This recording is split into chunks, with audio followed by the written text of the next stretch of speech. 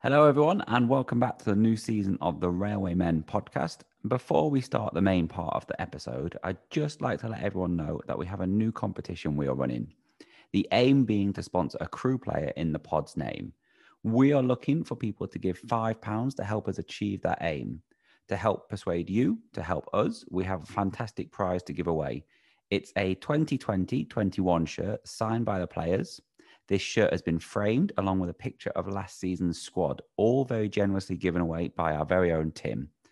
To enter this competition, you just need to click on the PayPal link I have written in this episode's description. Oh, and let me know which player you want us to sponsor when you enter.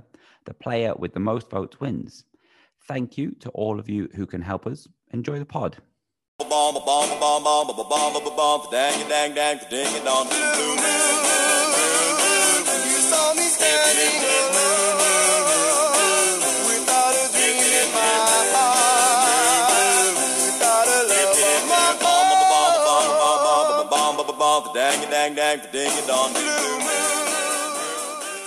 Hello and welcome back to the Railway Men podcast. This is going to be the first pod of our second full season, so do make sure you look out for us every Monday from now on. I am joined, as ever, by two of our regular panelists, Tim Robinson and Russ Fern. Hi, you guys. Hello there. Nice, Stu. Nice summer, guys. Yeah, hot. Good to have football back as well. Been to, I think, 3 of the 6 friendlies so far. And yeah, brilliant stuff. Yeah, loving it. Okay, so I am delighted to say that we are kicking off our second season with a guest who is a current Crualix player, something of a first for us. It's Luke Murphy. Hiya, Luke. Hiya, mate. You okay? I'm great. Thank you for coming on. You're welcome. Thanks for having me. Not a problem at all. So, Luke, we'll start as we always do at the beginning. I'm going to ask you a couple of questions. What's your first memory of football, and when did you become aware that you were pretty good at it? I've not actually got a memory, a first memory. It's probably an answer that you hear a lot from people that you have on here. I just remember always having a ball with me wherever I was, whether it was if we were out for Sunday lunch, I'd be on my own playing with the ball, from a small age. At the airport, I'd be winding people up, I'm sure, kicking it against everyone's suitcases and making goals at the airport. So just things like that, really. There's not anything specific that I remember from a young age. I just know that from early on, I literally loved football, lived it, couldn't get enough of it. And my mum was always very supportive with that, and I had good family and friends around that helped along my journey with that. Now, you're from Alsager. You're sort of in the middle of 3 local teams. Can I ask who was your team when you were growing up? So growing up, it was Man United when I was young. I've got family members who are, live around that area, Altrincham, Sale. So there was a big Man United connection there. Obviously, when I signed for Crewe quite young at the age of 7, and from then on in, it was always Crewe. It was never Port Vale or Stoke. So yeah, I mean, from when I remember going that first time, I remember going to all the games really from that age, and yeah, I became a fan from then. Really. I'd say that's the correct answer to that. No, it's the truth. It was. I mean, I grew up in Roadheath, which is obviously really near Alsager, a bit more this way from the Stoke area, if you like. So, although there were a few Stoke and Vale fans in the village, and there were also quite a few Crewe fans, it was quite a mixed bag, really. And I went to primary school in Congleton, which you didn't really find many Stoke or Vale fans there either. So, it was nobody, I didn't get, convinced to be anything else. It was more at high school, really, that I sort of had to stick to my guns going to Alsager. You had people come from all over, Staffordshire to the school, Kidsgrove and stuff. So there were a few more Vale and Stoke fans there, but no, I stayed true to the Crewe lads. Fair play, especially as we discovered in one of our other episodes recently with Graham McGarry, Crew fan, but also a bit of a Port Vale fan. So I know you've known him quite a long time, haven't you? I cannot believe he said that. I'll be honest with you, he's never actually said that to me. So it felt like he wanted to tell us that on the really, podcast. right? Like, yeah. Yeah, I suppose he's got a lot of family from that neck of the woods. I guess it's sort of understandable a little bit, but as long as he doesn't say it too often, we're all right. Well, we've already found out Pete Morse is a Stoke fan as well, so both the comments. Yeah, what's going on here? I didn't know that either. This is it. He's a Crew lad through and through, isn't he? Yeah, he's where's he from? Brighton. Right. So he should be, but yeah, no, he's got family. He supports Stoke apparently. Okay. I think there's a few Port Vale people connected, aren't there? Because Ollie Finney's a Vale fan, I think. And Finney's a big Vale fan, but I mean, you could tell that from speaking to him. But then Kev, the photographer's a Vale fan as well, isn't he? Right. Okay. Yeah. He told me he wears his when Crew play Vale, he wears a Vale shirt underneath his Crew jacket. Does he really? Right. Yeah. Yeah, we've had a few connections over the years. Popey as well. He was a big Vale fan. I know he's gone on to be a big Vale legend there, and rightly so. But I always remember, and again, he didn't mean anything by it. This was just him, but he'd always wear Port Vale socks on match days and stuff. I'm sure I'm not lying when I say that. I'm sure that's a memory. But that was him, and he was a big Vale fan. So you just mentioned, Luke, that you joined the academy at 7. That's quite a young age. How does that happen?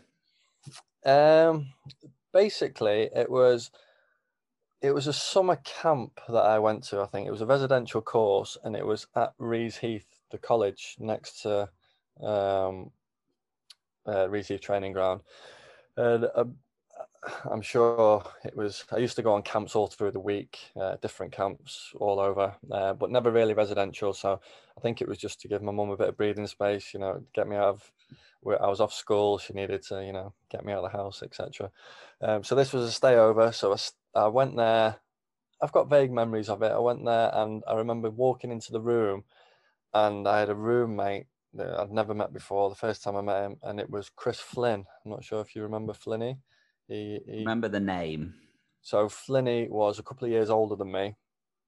We ended up sharing a room and getting on really well. And I think even before the course, I think he'd actually been offered a deal to go anyway. But I hadn't. It was only on the last day we played a game against the Centre of Excellence of Crewe, against an 11 that were obviously at the residential course.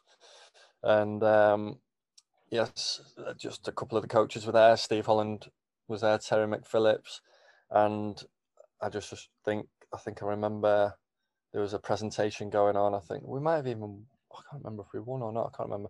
I think I did okay in the game, and Steve had a word with my mum during the game and said that he'd like me to go down and start training the following week with the Centre of Excellence, and that's how it started really. And I went, and that's where it started, and never looked back. And Flinny actually was there on that day, so it was, obviously knowing somebody going in on that first day was nice. And Sean Miller was from the same village, so I knew him a little bit as well. He was already there. So yeah, it was a good setup from the start, really. So one thing I think I tend to hear a lot when we do these podcasts is the players that have come up from the academy that we speak to, they're always talking about the quality of coaching that was given to them from a really early age.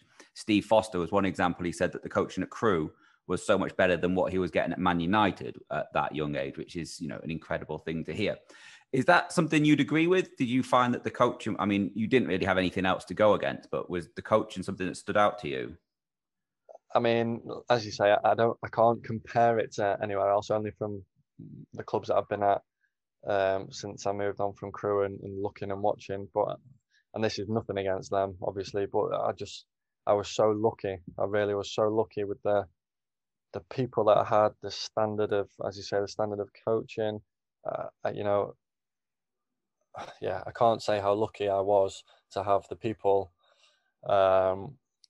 coaching me from such a young age all the way up to youth team, and then obviously the first team. I think my under eights coach, or under nines coach, was James Collins. So he would have been young at the time, but still very good. And then I went to under 10, it was Critch. And then you had people, Bakes, Steve Holland would take the under 12s, Dario would take the 14s, Bakes 15s. So all the way up for over the years, I had, these great coaches who've obviously gone on to do great things themselves. So yeah, I was very lucky in that respect. Do you think there's been a recent development of the coaches moving on, like the players have moved on? It seems to be now that now that clubs are finding out that a coach at Crewe really knows their stuff. You look at James Collins going to Wolves and being in charge of the under-21s, and then Neil Critchley, you've just mentioned, he's just got Blackpool promoted to the Championship. Are clubs now more aware that coaches are good at Crewe as well as the players that are coming through the academy, do you think?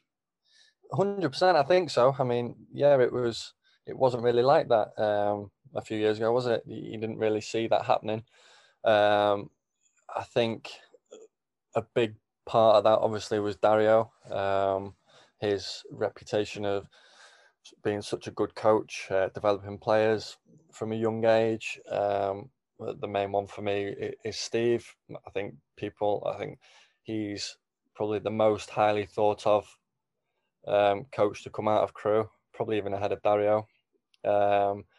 Maybe.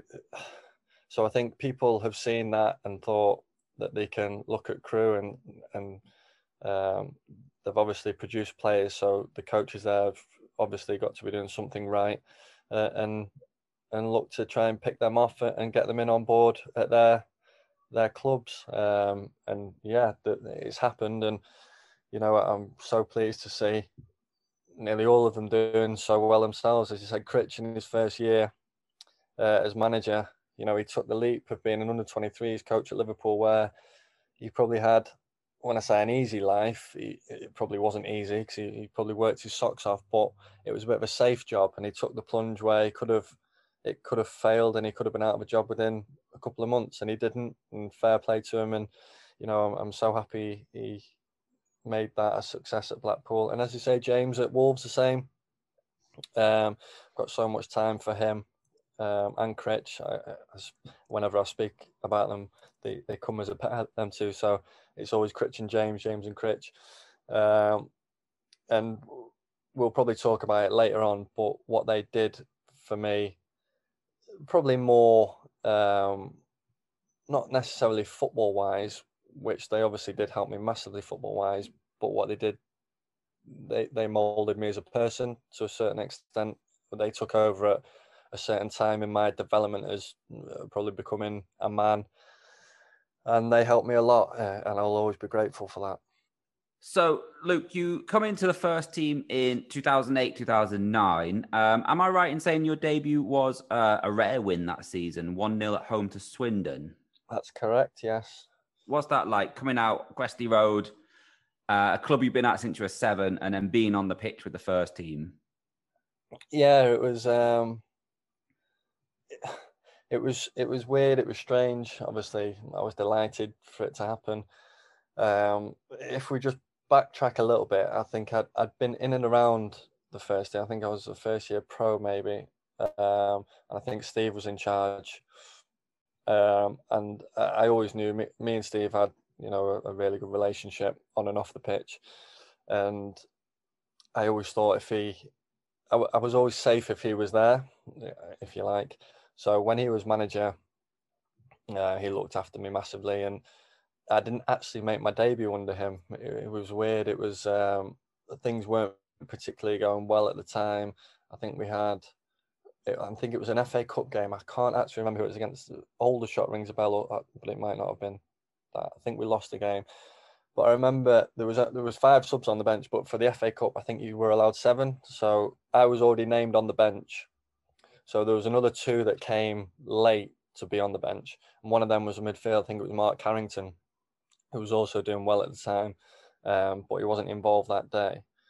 And I remember Steve making a sub, and it was a bit frosted, the atmosphere. I think we might have been losing to a team that was a few leagues below us. And he brought Mark Carrington on, and I didn't come on.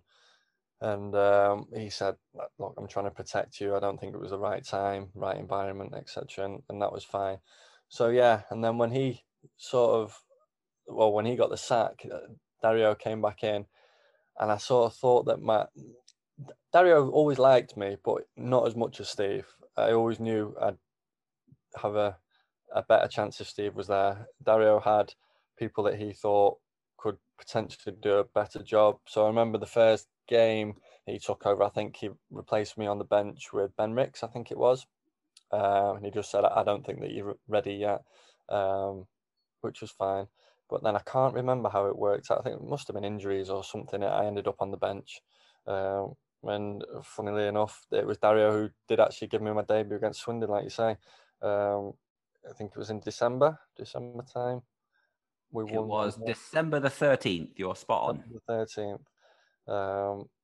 And yeah, it was, especially to go on and to have won the game, the feeling of, although I didn't contribute anything towards that victory, just the feeling in and around the change room after the game, it was something that I thought, I want a bit of this, I want more of this. So that was a good first outing in a first team shirt. That season, though, it was a bit of a struggle, and Crewe ended up getting relegated, didn't they, from League One back to League Two. How difficult is that as a young player who's trying to make their mark in the game to come into a struggling side? I mean, it was difficult in the sense that obviously it's not fun losing more games than you win, which was the case. I didn't actually, I was new to the game. I was new to first team football. It probably didn't hit me as much as what it was hitting the senior players and pros. I just thought it's football. We've been relegated. We'll do well next year. We'll come back up. I was very naive as a young lad coming into the game. So I wouldn't necessarily say it affected me that much. There was things along the line in the season that probably affected me more than actually getting relegated at the end of that season, to be honest. Do you think it's easier for a young player to make their pro debut if the team are doing well? So you've sort of got to get up to that speed quicker, or if the team aren't doing so well, you might have less pressure? Don't get me wrong, I'd rather have been there and has got promoted rather than relegated. I think it's a hard one really, because you sort of feel that young players coming into the game need to experience both sides of it to know how each of it feels. I'd probably say winning potentially would be easier, but then the come down of when things aren't going so well, because it always happens. There's so many ups and a lot more downs in football that you need to prepare yourself for. And if all you know coming in is, football being a bed of roses, then you're going to be in for a big shock, really, which is sort of what happened to me later on in my career when I actually did move. I wanted to ask about a game in your second season. You scored in the 4th minute. There went on to be another 9 goals.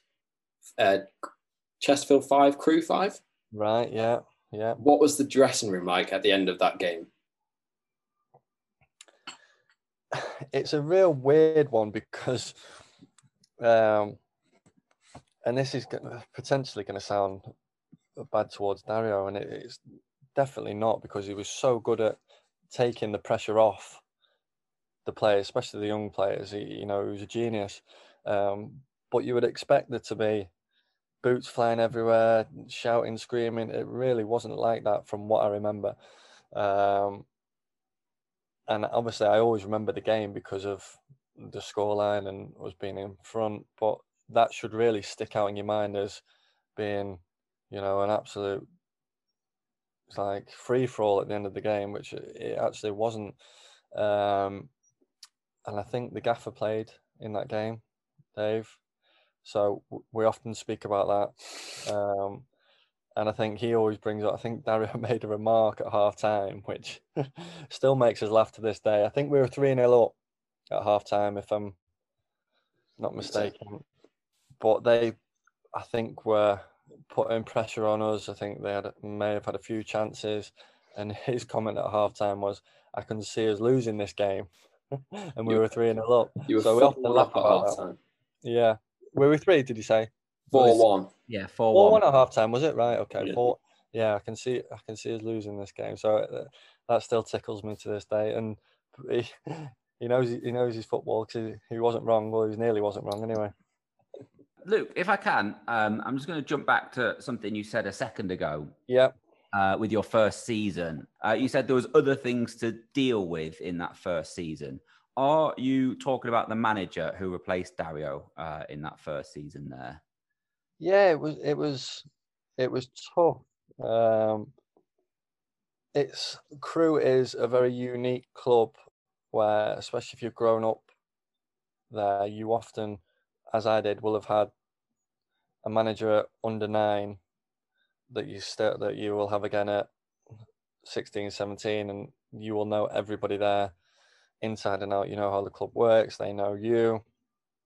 I often say you are in a bubble at Crewe. You're in a big bubble. And then when it was the first time that somebody had come from outside of that bubbles, to speak, since I'd been there in Goodjohn, and he had his own ideas, his own thoughts, his own values, and he was, when I say a football league manager, that's exactly how it seemed when he came in. I didn't know that was what football was like. I thought football was everything that Crewe was. So when he came in and he's screaming and shouting at the younger players, you need to run more, you won't be playing. And there was just little things that I wasn't used to. Nothing majorly bad. It was just some stuff that took me back a little bit. And I thought, I'm not used to this. I remember one time, I think he'd had a fallout with Michael O'Connor over something, and I got on well with Oki. He was a great lad. He helped me, actually. He was, he had a bit of character, a bit of a lunatic, but I loved him. So I was speaking to him in the physio room one day, and I think he's walked in, Goodjohn, and seen that, and he's called me into his office. And because he's got the ump with Oki over something, they've had an argument. He's then said to me that I wasn't allowed to speak to Michael O'Connor, and if I did ever speak to him again, I wouldn't be in his plans. And I remember him saying I'd be stacking shelves in Tesco, which again, I remember Bakes being in the room, and he was sat there, and I left like I was a bit shaken. I've never had it before in my life, and he didn't say anything horrible to me. It was just, these things were just like completely not what I was used to. I remember Bakes coming straight out and coming to find me and seeing if I was okay, and I was like, I'm fine. It was just, it was just different to what I was used to. And then that just sums up Crewe as a place and Bakes as a person to come and find me and see if I'm okay, which I'll always remember that. And it was a nice touch from him. So it sort of feels like very quickly he was not in the right fit for him, Goodjohn. Everything else was working against the way he was working almost. Yeah, a little bit. I mean, we had a few players that weren't homegrown from Crewe, so they sort of understood that they'd been elsewhere, and they knew that that's how, and I keep saying, real football works. But it's funny because I actually, at the start, me and Goodjohn actually got on quite well. He was really good with me. He'd single me out as, I felt I'm one of his favourites here. I'm going to be playing, and I was playing. He did play me at the start, and then I think it was something to do with running, or I can't remember what it was. He decided to, I think it was his way of trying to make me stronger or make me more of a man, which, as I say, I don't think he was being horrible or meant any sort of nastiness in what he was doing. It was just his way of trying to get the best out of me in a way that it was new to me. It was something that I wasn't used to and didn't really like, so it didn't really work, but it was just his style of trying to, like I say, get the best out of me in a different way. Okay, I'm going to fast forward a little bit. to get to the 2011-2012 season. Obviously, Good John goes, Dario comes in. Looking back at it now with benefit hindsight, it seems like there's very much a clearing out of all of these players that haven't quite done it, who were brought in from elsewhere. And one by one, they're replaced with academy players or, players that have started to play in the first team. Do you remember feeling that at a time, or does it sort of happen more organically that you're not really aware of what's going on? I don't actually remember feeling that was happening, to be honest. But like you said, when you look back, that is clearly what was happening. And I just think that maybe it was a time where it's often spoke about a Crewe where you have a period of producing a lot of players and then there's a little gap and then they go again and produce another batch. That might have been something that was happening during that period. And when new players are ready to come in, it's obviously the Crewe way to put them in. And if they can do that, and if they're just as good as the players that have come in from elsewhere, then they will probably get more of a chance than the people from outside, to be honest. So, I don't remember thinking that is what is happening. But as you say, it's clearly what was happening. And yeah, who was it that was coming through? So I had a look. There's on the first day of the season, there's 8 players in the starting 11 who are academy players, and then 4 of the 5 subs. So it would be Toots, Doug Dale, Kelvin Mellor, yourself, Ash Westwood, Nick Powell, Sean Miller. Who else would there be? Yeah, so the clear Harry out Davis. Harry Davis. Yeah. So is that the promotion season? Yeah. So the people that will have. So Calvin Zola, Anthony Eldon, Jurgen Bopp, these sorts of players that don't quite, they maybe take this out, but the players that weren't quite good enough for Crewe. Just in case we get them on in the future. Like when I think back over the names, there are a few there were a lot that went, and I think bringing those players in, I think that they'd spent quite a bit of money, which is unusual for Crewe. I'm sure they paid quite a bit for Zola. Yeah. So I think that they tried that and it hadn't quite worked. So they went back to what they know best, and it served them best in the past, which was to try and throw the younger lads in, if you like. We probably weren't that young anymore, were we? Reaching your peak, I think, would be yeah. We've talked a lot on this podcast about this season with the people we've had. I know Lee Bell, Tootle, Steve Phillips, etc. One thing we've never mentioned is Crewe lost the first 4 games of the league season that season, and then obviously went on to win the playoffs. It was a horrendous season, wasn't it? I remember it. I'd often think back to that season and think it was our season. Obviously did, but I always think it started at Christmas time, when we went on the unbeaten run. I probably wouldn't be able to tell you many of the games in the first half of the season, just probably because I've tried to block it out. But yeah, it's in my career probably one of the best seasons I've had in a team collectively. And to think that how we started is crazy. What were we, 18th? Yeah, 18th when Dario went. Torquay at home, I think it was. I don't want to talk about that game again, Luke, if I'm honest. I've heard you mention it. I remember it thinking that it was real doom and gloom. It really was. And I think the change in Steve taking over, I think Steve had been very clever in the fact he was obviously assistant, and he was picking up on a few things along the way that he might do differently if he ever took over. And when that chance did come, he obviously was prepared to do those things. And although we did have a really good group of players, he did really well. You have to give Steve a lot of credit for turning that around, because from the position we were, it's definitely not easy to do that. Like you say, we had people that I've heard a lot of people say anybody could have got that team promoted with Powley and Westy in the team, etc. But it's definitely not the case, although they were it was a big help having them in there. It's like cheating on Championship Manager, having you and Nick Powell and Westy in a League Two team. I'd say more Powley and Westy than myself, but I appreciate it. But no, I mean, Nick, I'll speak about Westy was obviously unbelievable. I grew up playing with Westy. He was my age, and the techniques on him are ridiculous. You speak to people now that I know a few players at Burnley, and they say the same. You know, he's gone on to have a fantastic career, and I'm so happy for him. He deserves it.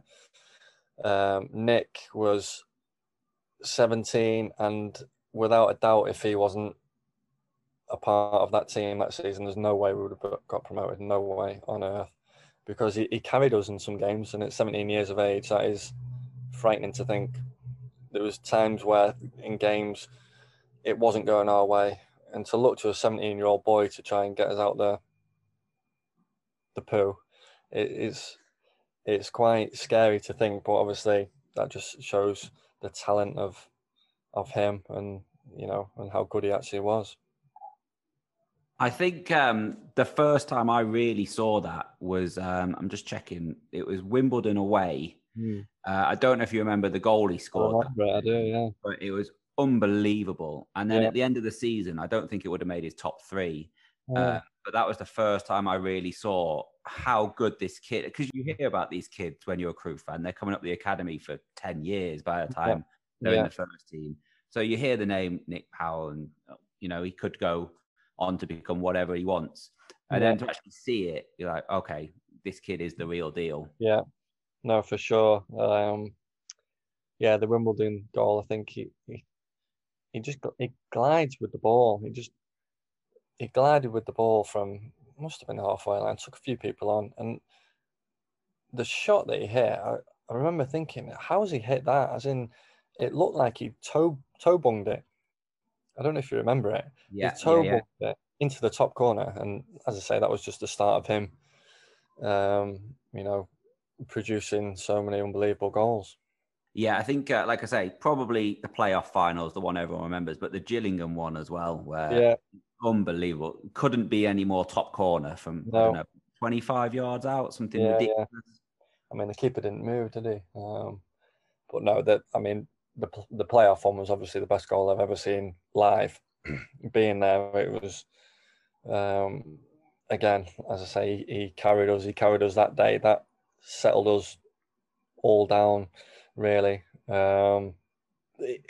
People often forget some of the other goals that Nick scored that were so important for us in that season.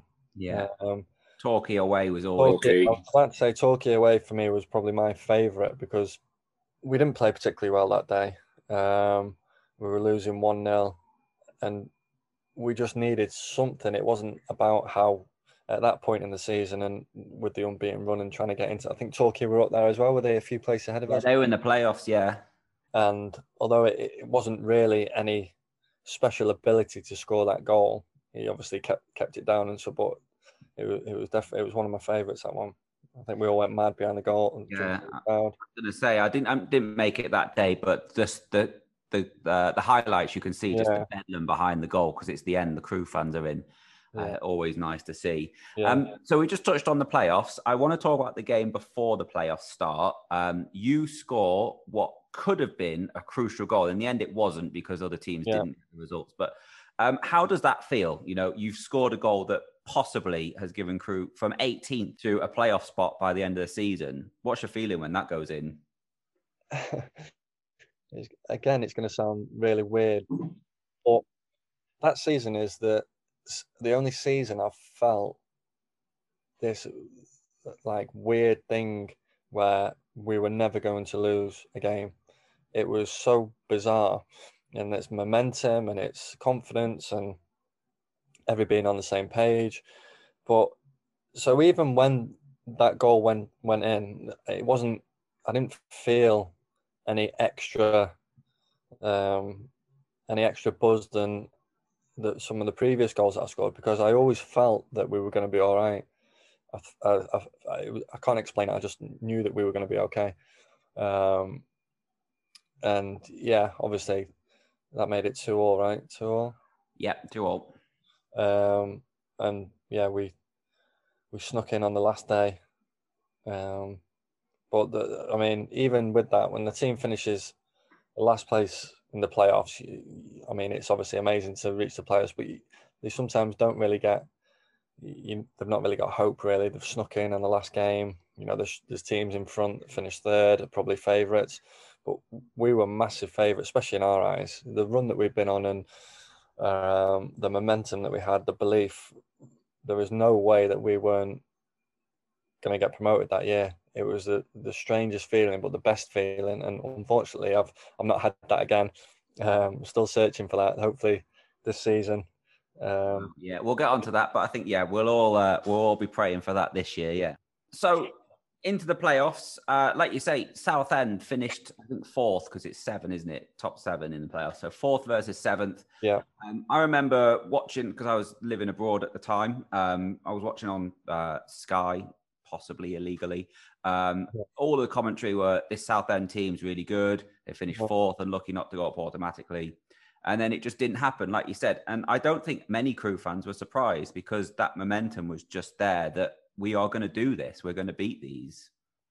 Definitely. And it's just we felt exactly the same. We could have probably played anybody in their home and away fixture and in the final. And I do feel, in that league anyway, and I do feel that we still would have got promoted. I remember it was a hot day, Gresty Road. I can't remember who was the better side, to be honest. I remember us having a few chances. I don't really remember them having any chances. I remember our goal, Westy free kick, buggy back post. I remember I tweaked my hamstring, I think, before that game. And I wasn't sure about playing. And I played, I think I got subbed at around 70 minutes anyway. Which obviously I missed the next game. I missed the next leg, which I was devastated about. But obviously Belly went in and, you know, he got man of the match, didn't he, Belly? It was unbelievable. You know, I was glad that he was able to feature and do so well. Because if there's one person that, I know we have stick and we hammer each other, me and Bit, but if there's one person that deserves success, it is Lee Bell. You know, he's a top guy, and he gave everything for Crewe. A little mention for him when he came back. He was playing. He was always the player that, no matter what was happening on the pitch, he would always go and try and get the ball off the back players. He might have been having a nightmare. The team might have been having a nightmare, but he would never hide. You know, he had real big balls to always go and want the ball, and he was somebody that I think everybody in the team would look up to when things weren't going well. And if he was calm, we'd be calm. If you could see him panicking a little bit, you thought, bloody hell, I think we need to panic a bit. So he was a real good person to have in the team.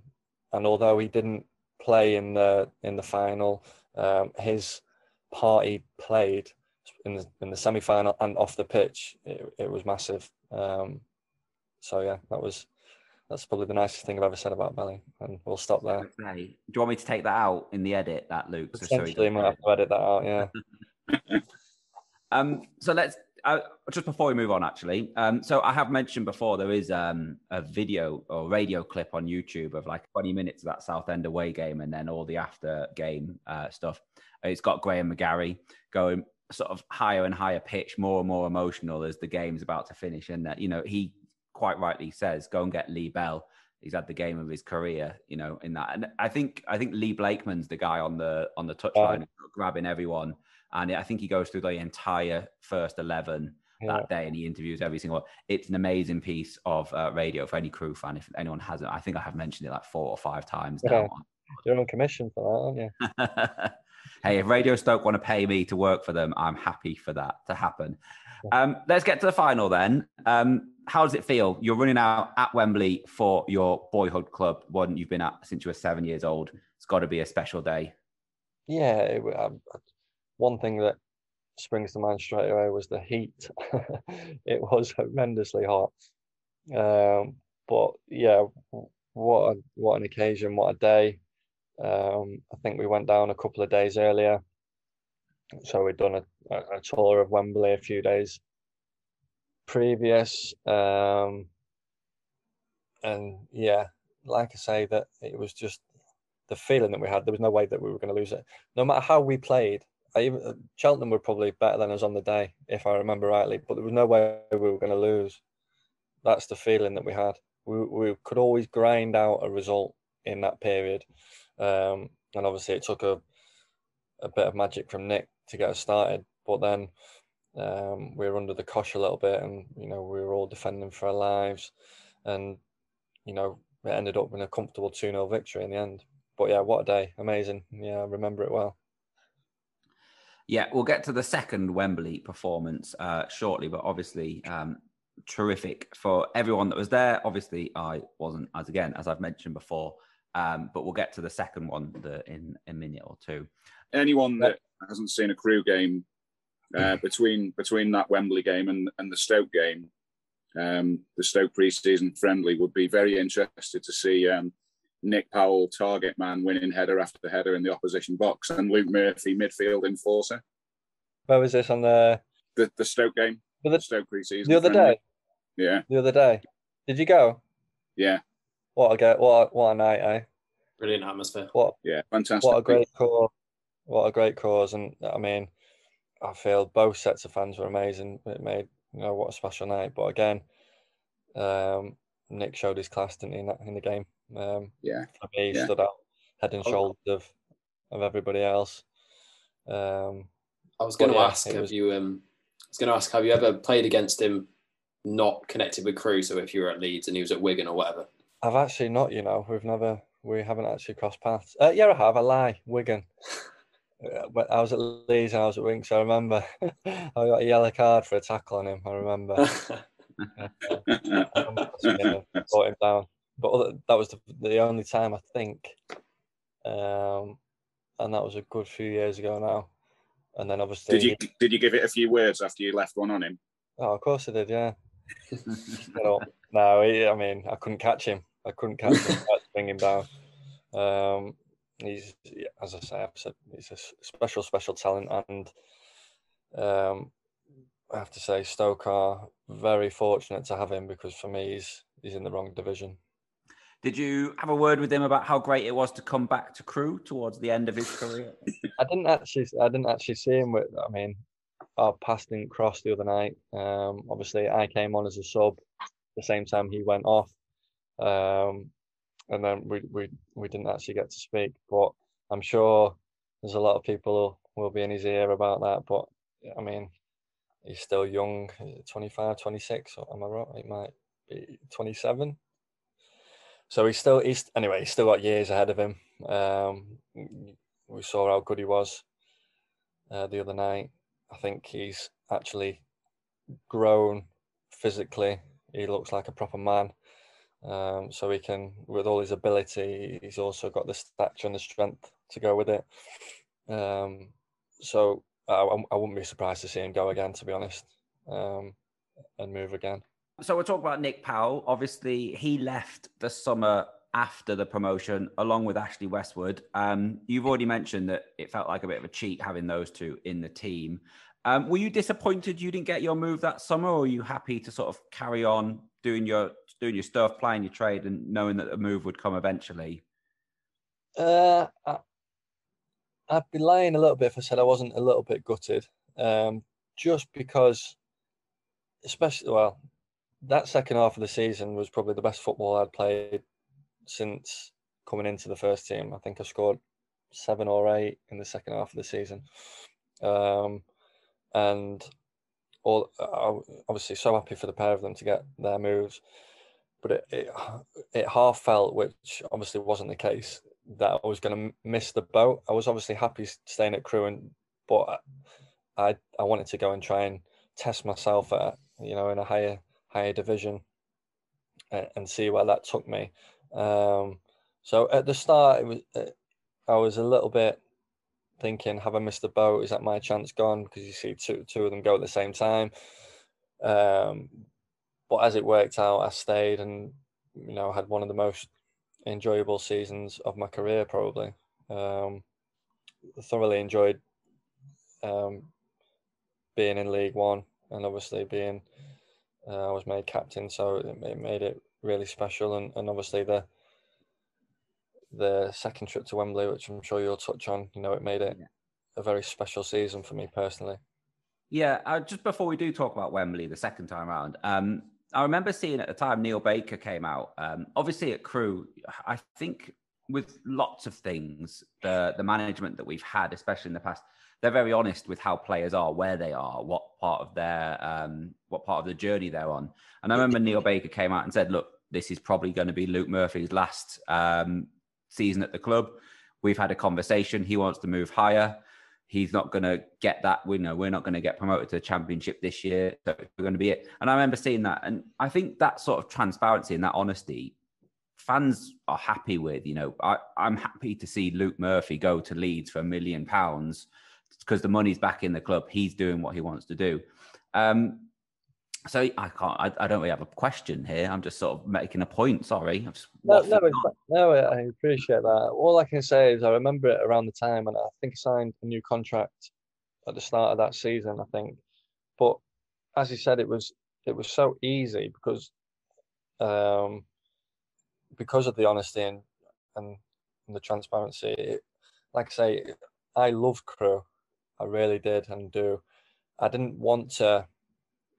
I would have been happy to stay at Crewe for the rest of my career for enjoyment wise and, and pleasure, but to really try and push myself to see where I could go, get myself out there.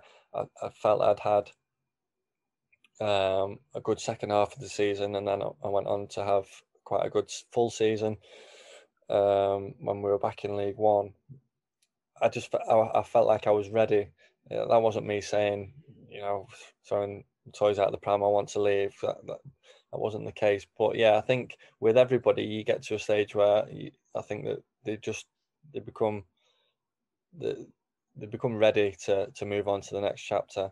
Like with Nick and Westy, they obviously went at the right times, and mine was just that, a year later. But as I say, with Bakes and with Steve, they were great with me. If there was any conversations, any club had contacted, Steve would come and tell me straight away, what do you think? He'd give advice. Bakes would always give advice, and it was always for my benefit. It was never for theirs.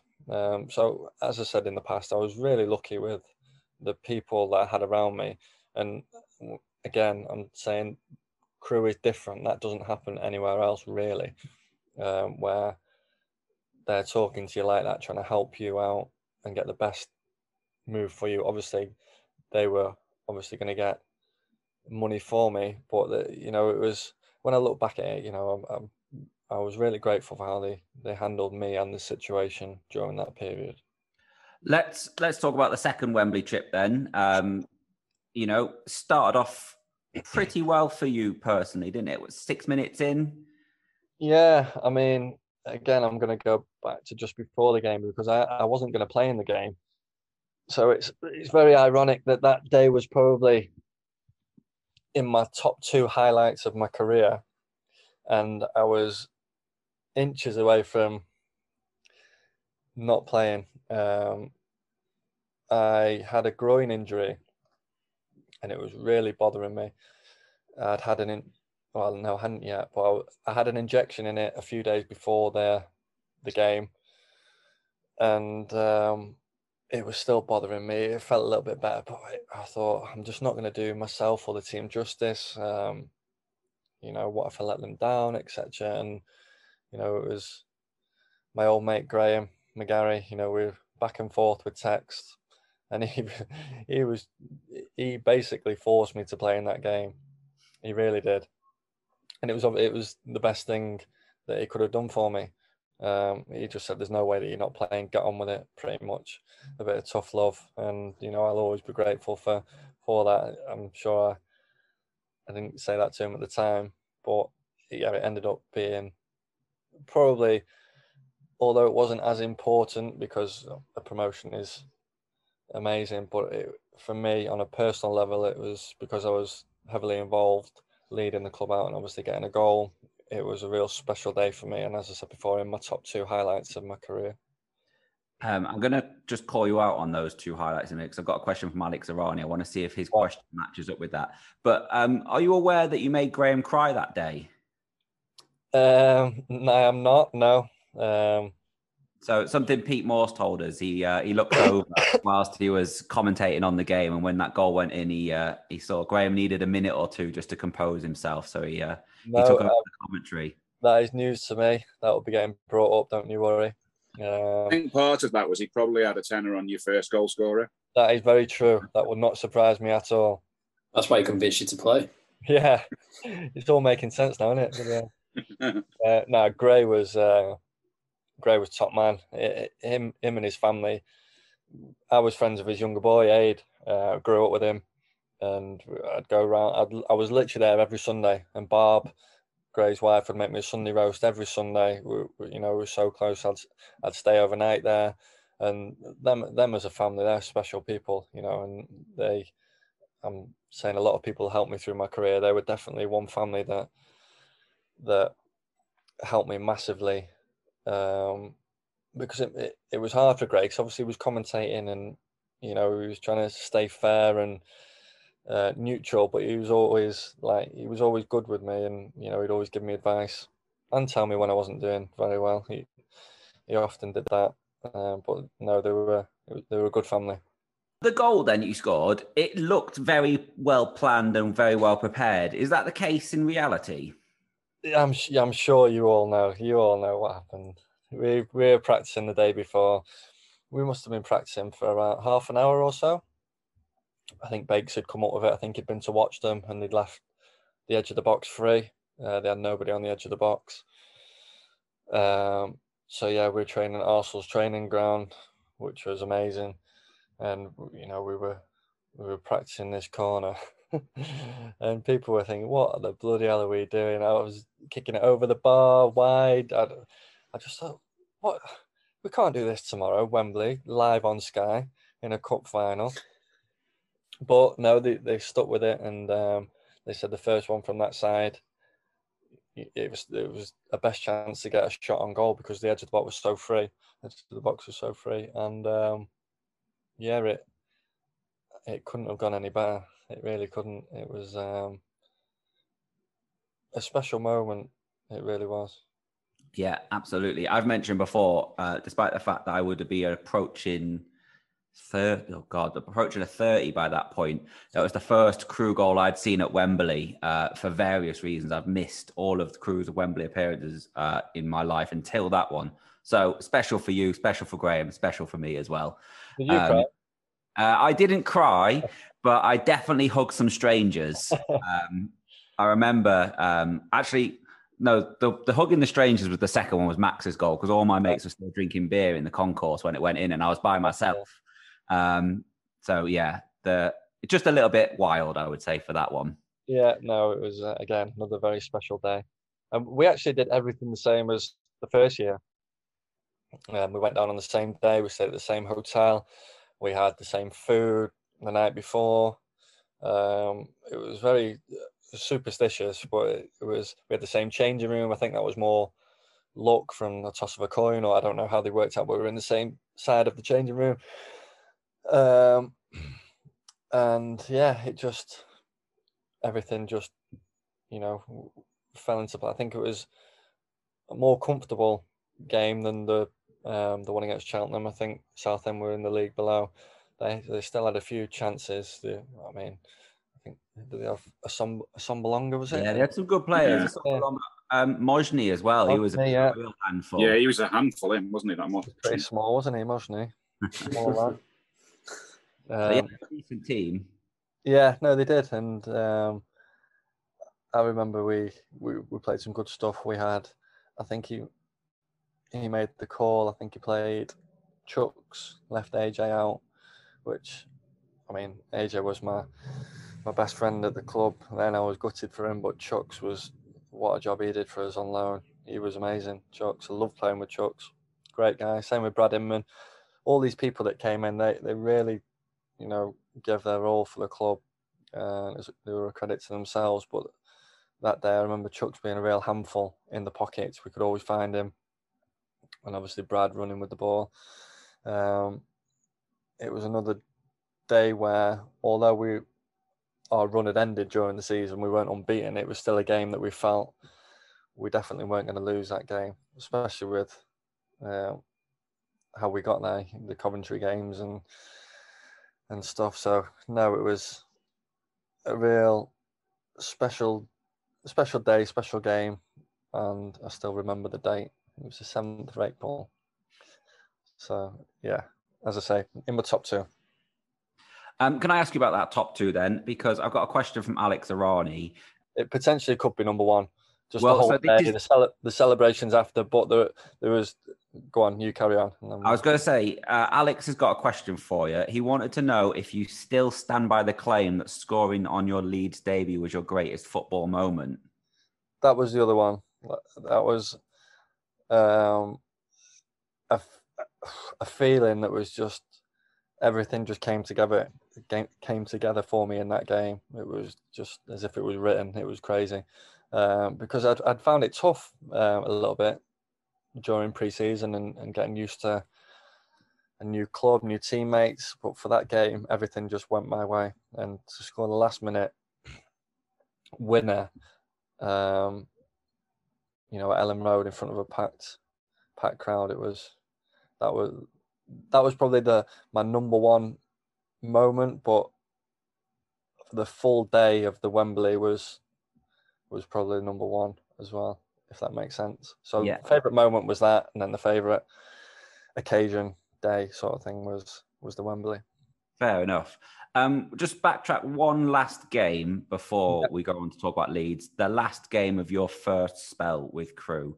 Obviously a very special day for the club, the Academy 11 first time round. And also you managed to end your first spell at Crewe with a goal that day. Yeah, a terrible penalty. I remember it, yeah. Again, what an achievement, what a credit to the club to be able to put a team out full of academy players. And it wasn't just, they didn't just throw people in for the sake of it to say that they'd done that. There was people that, that they held their own in the game. We obviously went on to win 2-0. But I think that's the first time that people in a long time stood up and really, really noticed Crewe again. I remember Gary Neville talking about it on TV, saying, it was amazing, credit to the club. So I think that was a real statement of what was to come over the next few years. The future was bright for those lads and the club. Yeah, unbelievable achievement. One of my memories of that day is Neil, my brother, sometimes on here. He managed to find all of the people on Twitter who'd written "Lump on Walsall, Crewe playing a load of kids." Really? Wow. And he responded to every single one of them at the end of the game, asking Did he actually? how that went. Yeah. So that was the day Neil turned into an internet troll. Let's go on to Leeds then. You moved there for £1 million. It's a lot of money. It's quite a big club. Leeds fans are quite keen on telling you how big their club is. They've got a very vocal following. What's the pressure like going there? You've already said pre-season, bit of a struggle. It's very different, I imagine, to Crewe. It was immense. It was massive. When you say a big club, people don't actually realise until I didn't realise. I obviously knew Leeds was a massive club. That was one of the main reasons why I decided to go there in the end. But when you're actually in there, it's different. It is really different. There you can go anywhere in the world and there will be a Leeds fan there, no matter where you are, because it's happened. Everywhere I've been, there's been a Leeds fan. But no, great club, great people there. But yeah, as I said, it was just different to what I knew, because as I said before, Crewe is such a bubble, and to be thrown out into the real world, so to speak, it took me a little bit of time to adjust to it. And I think because it was well publicised that they hadn't bought anybody for a few years, and I was the first one in a long time. All eyes were on me for quite a long period of time to see if I could live up to their expectations. And it was hard, but I found it hard to do that, constantly being watched and judged. For early on at Leeds, I found it quite tough, yeah. That first game, your first goal, I had a little look at the Leeds lineup. You had Luke Varney and future Crewe player Paul Green in the team that day. Yep. So, I assume it must have been you and Luke that sold Greeny on the club at Crew Alexandra that day, or in training. Yeah. No, I mean, I always think Greeny. I had a year with Greeny, and such a nice fella, top professional. Got a lot of time for him. We always spoke about Crew, and I think he always knew, because he was at Derby before that, and James Bailey and Bray both went there, so he knew that what Crew was about. I don't actually remember speaking to him much about trying to get him there. I can't take credit for that, but I knew that he always spoke very highly of Crew and what they did, there, and he always knew that they played good football. So although it wasn't my doing, I wasn't that surprised to see that somebody like him had signed for Crew. It was a good fit, if you like, all round. Now, I think I'm very similar with a lot of Crew fans in when players move on, especially academy players, when they move on, we sort of follow the careers very closely. My understanding of your time at Leeds was you were in the team, then the manager would get sacked, and then the new manager would have you out of the team, and then they'd see you in training, and then they'd play you, and then they'd be sacked. I mean, I was thinking about it today, and I was thinking, there's so much that went on in that spell. I think I had 7 or 8 managers, I think. I've got them listed if you want to hear them, Luke. Go on. Let me see. Well, shall I go and see if I get it right? Go on then. Yeah, I've got them in order. So we'll start with Brian McDermott, and then you go from there. And do you want me to comment next to any of these guys or not? It's up to you, Luke. Brian McDermott, great guy. Such a nice guy. Probably too nice. Especially with the dressing room that I went into, there was a lot of big egos and well-established players. I think he found it hard to cope. Brian McDermott, and I will go with Dave Hockaday. Yeah. I will go with, and then I think Neil Redfern might have took over in turn. Yeah, caretaker manager Neil Redfern. Yeah. Yeah. I think Steve Thompson came with him as assistant. He was amazing, great guy. He's at Preston now. Helped me massively there. This might not be in order. You're all in order so far. Uwe. No. Darko Milanic. Yeah, Darko Milanic. Darko Milanic. I honestly cannot remember having a conversation with that guy. His English wasn't great, in all fairness to him. And culture-wise, or what he was used to, it was bizarre. We'd play a game, win, lose or draw. He'd come in and say, Captain, come here. The captain would leave the room. He'd have a conversation with the captain. The captain then come in and say, right, lads, let's get changed. We'll speak about it Monday. It was weird. I've not really I can't really comment on him as a person or manager. I mean, he was there for a short period, so I don't really know. Uwe after him, Rosler?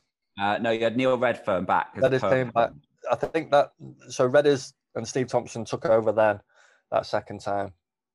Because I keep saying Steve Thompson because he was massive for not just me, but I think for a lot of the people there, especially the English lads, they could really relate to him. He was such a good man manager, if you like, although he wasn't the manager. And we actually did really well that second part of the season. We beat some big teams, we played some good stuff, and then he got sacked. And then Redders got sacked at the end of the season. So then, yeah, Rosler. Yeah, Uwe was the next in. Uwe, amazing guy, treated me so well. And he was such a good manager. I think he got sacked when we were 7th, after 7 games. I mean, that was just what I think he knew what he was coming into. It was the harsh reality of the owner wanting us to be in the top 2 or whatever it was, but he really didn't have long. But I really enjoyed being around him. I got injured in, I think, the 3rd or 4th day of pre-season. I had to have an operation on my knee. Excuse me. So I missed the bulk of his his work, although I was still around the place. They went on pre-season tour. He wanted me to go with them. He would call me. He would ask me my advice. He really got me involved. Although I was still injured and wasn't part of the team, he was a real good guy and treated me really well. And Steve, Big Steve. Yeah, Steve Evans, podcast favourite. Steve, what can I say about Steve? Steve Evans is not a bad guy at all. He just likes to shout. And his managerial style was just not a fit for me personally. I didn't enjoy being shouted at on a day-to-day basis. That is not, you would not get your best out of me from doing that, but that was his way of doing it. I still speak to him now. If I see him when we play Gillingham or wherever he is, I'll still speak, say hi. I don't feel too bad. There's no bad feelings there. It's just managerial-wise, he just wasn't my cup of tea. Gary Monk. Gary Monk, yeah. Gary Monk was probably the one I was most excited to work with. From the outlook, from outside looking in at what he does at clubs, he seemed a real good manager, real good person. And when he came in, we got on really well. We went to Ireland and he was really making me feel as though I was one of the main men. He would ask me to organise team meals. I was captain for a couple of the friendly games. So I was really excited about that season coming up. And then we got back from Ireland and it was a couple of days before the first game of the season. And he named the team for the game. It was QPR away and I wasn't involved. I thought it was a bit strange, really strange, to just be completely thrown out into the cold. Fine, they lost the game. We had a game on the Tuesday, a cup game. I thought I'd be playing in that. I wasn't involved again. So there was something clearly not right. So, we had a conversation after that and he openly said that he wanted to go down a different route. I think there was, he wanted to bring, or he'd been told to bring youth through, which was fine. I really appreciated his honesty. He said I could leave. I think it was Calvin Phillips and Ronaldo Vieira. I mean, they've both not done bad, have they? Yeah. Two great players, great lads as well. So, did you play with Alex Mowatt as well? Mowatt, yeah, great player, great lad as well. My time at Leeds, honestly, it was so up and down, but the main thing to come out of it, which some people might take the wrong way, is the amount of good people and friends for life that I made from being there. Some of the people there were, as I say, friends for life. They were amazing. But yeah, Mowatt's done really well, hasn't he? He's just gone to West Brom. But yeah, so obviously with Gary Monk, I had 2 weeks before the window shut, he said I could leave.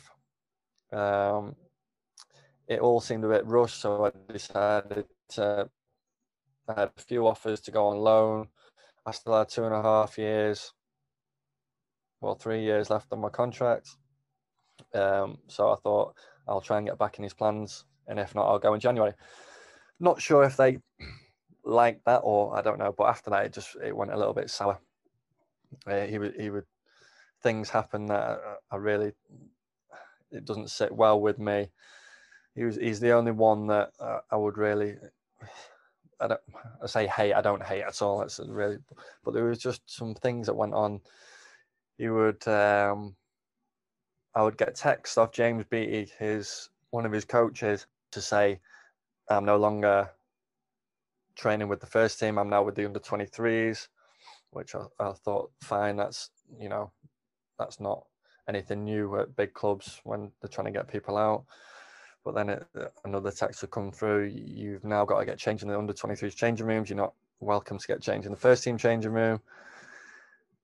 And then another one, I've got to eat in the canteen at a different time. I'm not allowed to see the first team physio. And it's just all things that I think were unnecessary because I wasn't there to cause problems. I wasn't there to stir anything. I'm not that type of person, I'd like to think. So for me, that was the only bad blood I've got with anybody really. And he probably didn't think anything of it. He probably wasn't thinking he was being nasty, but I'll never forget that. Was it that January then that you went on loan to Burton? Correct, yes. So I went to Burton. So I'd had a slight injury during the December time, playing an under-23s game, and I was a little bit panicky, thinking, am I going to be able to get out? I didn't want to just sit there and do what I was doing. I wasn't enjoying it at all. I was in a bad place really, because in football you can be made to feel like you are really not a good player. It's weird to say, but you can doubt yourself, especially when these things are happening. And I went to Burton.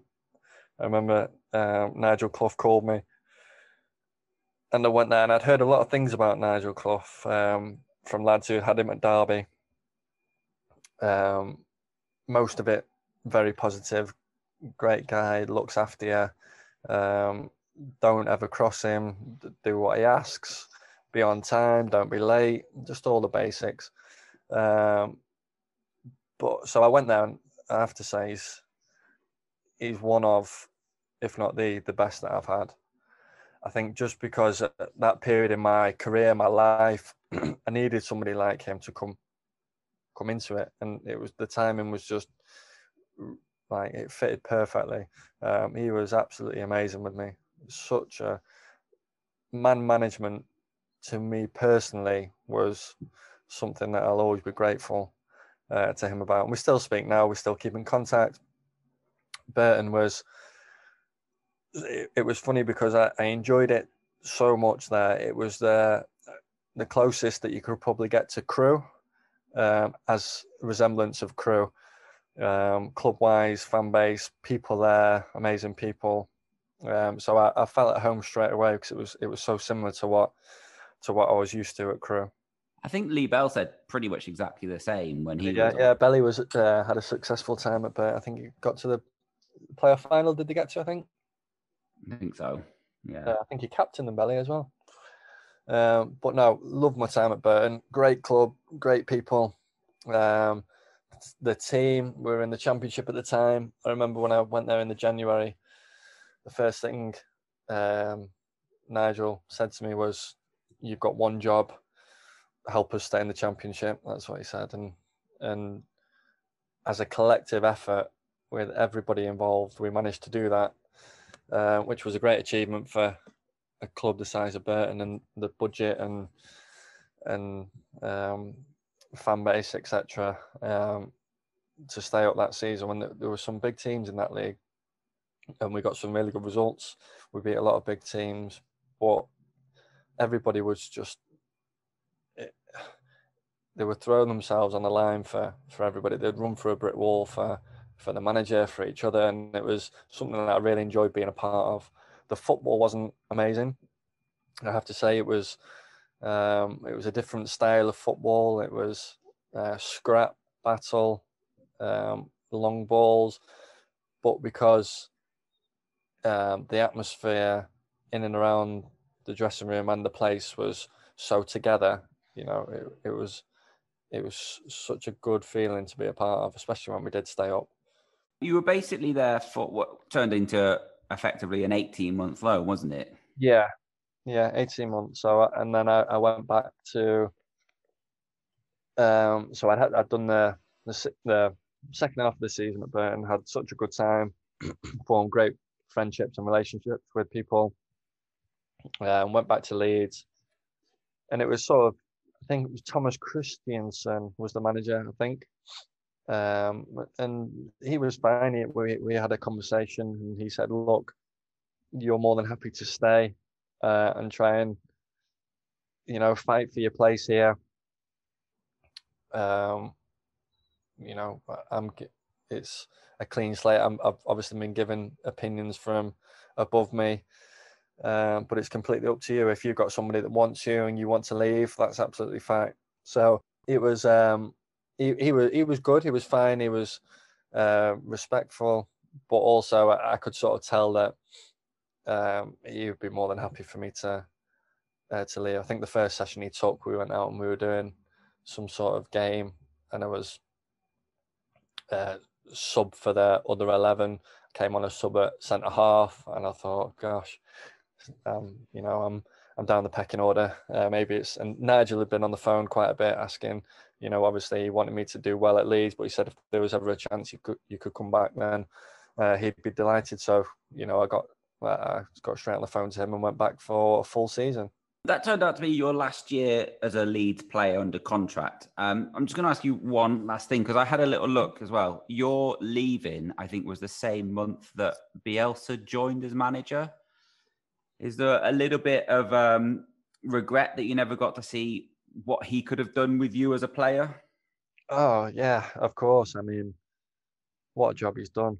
And I have to say, he's done an amazing job, but it is nothing. The people at Leeds and the fans, the people that work behind the scenes, there's so many amazing people at that club that they are where they deserve to be now. And I really hope they stay there for a long time. I've got nothing but respect and love for that place. It was a big part of my life and growing up. And although there were ups and downs, those downs I feel sort of shaped me. It shaped me to become more of a man, thicker skin, something that you certainly need at that club.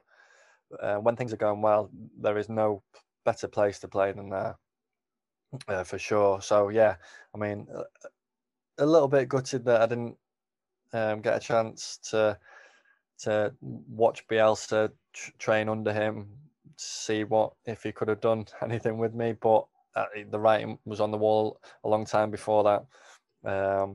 That I was told to try and find a new club way before he got in, got the job. So yeah, that was the case. And then I went back and trained with the under 23s. There was a group of us that they were trying to get out. Ewan O'Kane was there. There was a few, I think there was 4 or 5 first team players that were with the 23s trying to get different clubs sorted. And yeah, that was the end of my Leeds spell. So after your spell at Leeds, it was on to another championship club, Bolton. 2 years there. What's the best way to describe your time at Bolton? Oh, a roller coaster, maybe. I don't know. I would say, I think that's too strong to use because I've got a lot of respect for the club and the people there. But disaster, back-to-back relegations. You know, it's got to be a disaster, hasn't it? We went in the championship and signing for them, and when you see the actual players, the squad that was there, there's no way that they should have been relegated, in my opinion. It's some really good players and big names there. There was Ben Anick in goal, very good keeper. Andrew Taylor, great career, left back. David Wheater, Art Beavers. They'd signed a Polish lad called Pavel, and he was a real good player. He only did 1 year there and went back home. And we had Jason Lowe in midfield, Josh Vella, it was Craig Noon, Adam Lafonjo, although he went to Sydney. Clayton Donaldson Clates was there. Who else? I'm missing so many out here because Mark Little was a fullback. All these senior, it was such a senior group who had really good careers, that you just thought that. I remember when I met the manager and he showed me the team and the positions, I just thought there's no way that this has got to be a half successful season because of the standard of player that they had in each position. We actually made a lot more signings after, and we probably ended up with too many players, because each week there'd be 5 or 6 left out of the squad, and it was weird because that was the manager's way of doing it. It was Phil Parkinson. He rotated a lot. And as I said, we had a lot of players, and potentially some games there'd be between 6 and 10 people that weren't even involved on the bench. So it was hard work to keep all these people happy. I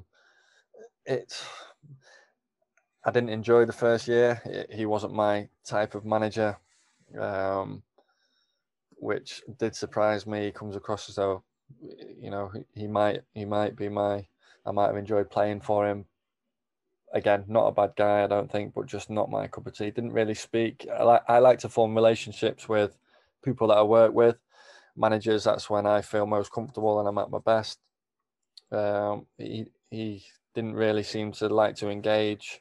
You could walk into the canteen and it'd be hard work to get a morning out of him. Again, he would say morning. I'm being a bit harsh there, but you couldn't really get into a full-blown conversation without it feeling awkward. And then, yeah, obviously, I think the owner at the time, it wasn't really being run very well. He decided to stop paying us halfway through that season, which was tough for everybody, not just us as players. I'm talking about cleaners, chefs, everybody stopped getting paid. So it was a bit of a nightmare. That's where it started. That first season, it was a nightmare, and then that followed into the second season, which I enjoyed more. I was obviously playing because we didn't have any players, but I enjoyed it more, although it was still not very successful on the pitch. What sort of impact does that have on a group when you've been relegated from the Championship and then you're in an ultimately unsuccessful relegation fight in League One? What sort of impact does that have? It was horrible. It really was, to think. I mean, the whole setup from getting relegated in the Championship to League One, we then lost. I think we had 3 players left. We were in administration, so we were starting the season on -12. We had 3 senior players. The rest were the youth team. We hadn't been paid. We still hadn't been paid for 6 months. So it was a nightmare, to be honest. And I say a nightmare in the fact that you just I don't know how some of the people, especially the young lads, how they coped financially, psychologically. I remember we refused to play a game. I think it was Brentford, actually. Brentford at home. And there was uproar. I mean, as I say, it probably wasn't the right thing to do to ever refuse to play a game, but I think just the players felt like they needed to make a stance on. It wasn't necessarily the fact that we weren't being paid, because there was a lot worse off people that hadn't been paid, but it was the stance was sort of for them more than us, and all the lies that had been told. So we didn't play in that game, which didn't go down too well. So then, come the first game of the season, Wycombe away, the ones remaining and the staff agreed with us that if we hadn't been paid by the start of the season, because that would have been 6 months, then we're in our right mind to say, you know, we're not getting paid, because I think there was a case of you could potentially leave to another club if it was a certain period of time, and people were worried about injuries and everything was getting thrown about injuries. So I remember we had Wycombe away, so we were travelling down on the Friday, and we had a meeting at the stadium before, because they said that we were going to be paid, and we hadn't been paid, or I think we'd been paid a little bit, a fraction of what we were owed. So the lads were obviously thinking, you know, this isn't right. They're not sticking to their word. So anyway, the meeting, we ended up deciding to just get on the bus and get down to Wycombe. I think we were due to leave at 12. We left at about 5:30, I think. Just get down there, and we were being told that it was going to get sorted. The funds had been sent. They were on the way. So we just got down there. Still hadn't been sent the next. When we got down there, the next morning we woke up. We were all saying that we weren't going to play. And then the new owner, it was a lady that was trying to take it over from, I think she's called Sharon Britton, I think. Sharon Britton or Shannon Britton? Sharon. Nice lady. Take it over from Ken Anderson, who obviously was the one that was refusing to pay. She came and gave us a good hour and a half meeting in the morning. We decided to play, lost the game 2-0, but we got a lot of credit for playing in the game. I think there was 3 of us and the rest were youth team players. And we then went on to continue doing that for a good 5 or 6 games. And it was really hard work. I think we lost 3 games on the bounce 5-0, which is not enjoyable at all. And I actually really felt sorry for the younger lads, because it was a real big ask asking them to play a game against, men. Although it was a great experience for them, I'm sure it was a real tough ask, and they did the best they could. It just it's completely different academy football to men's football, especially when you're not physically fully developed. So yeah, that happened up until they brought Keith Hill and David Flitcroft, and then they made a load of signings on the last day, which they brought some good players in. I think we brought 10 players in, and they made some good signings, but I think the damage, although we weren't great during the season, even still with those, I think the damage had been done before they got there with the minus 12 points, and I think we picked up 1 point up to that period. So, yeah, I mean, what's that, minus 11? Not great, not ideal. Luke, I want to move on to you re-signing for Crewe, but I've got one last question about Bolton. Obviously, back in League One this season coming up, hopefully we're going to go up there and there'll be some fans in the ground. What sort of reaction would you expect from the Bolton fans from your time there?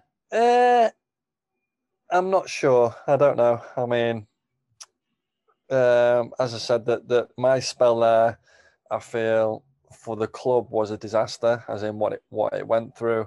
I feel like, as I said before, back-to-back relegations is not great. Me personally, I didn't find consistent form there.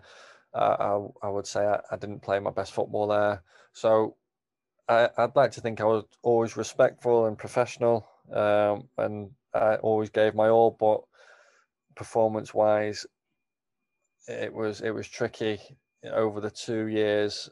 The first year being in and out of the team and not really feeling part of it, to the second year of everything going on.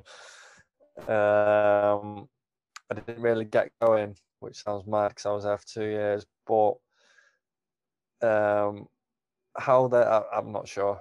I mean, I'm sure it won't be cheers, but it might be boos. I'm not sure, but I don't think it would be boos.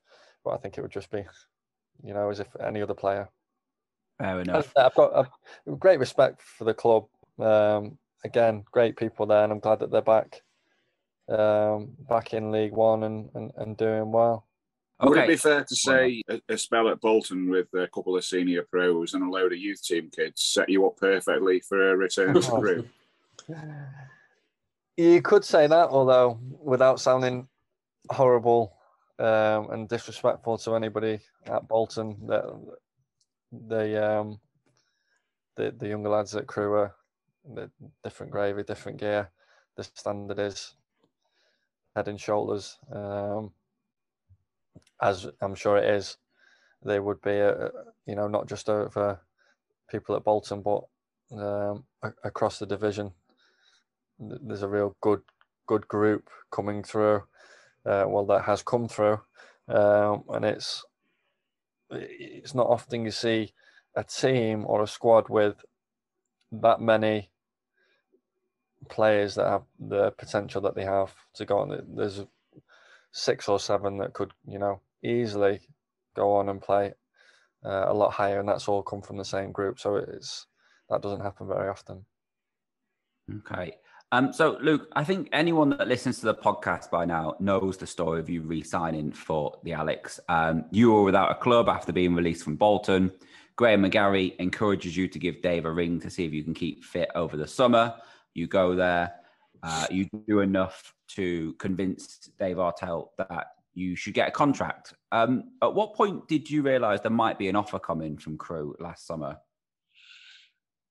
Again, it was very laid back and chilled, really. That's, I obviously played with the gaffer for 2 years. We got on well. I knew he was a good guy. I knew that Crewe as a club were very good with ex-players going back and them helping them out, keep fit. And this is going to sound bad, but I actually, when it first came about, I actually was a bit apprehensive about going back in. I was more against not signing back if I ever did get offered a contract, just plainly because of how much I loved the place and how successful the first time round was.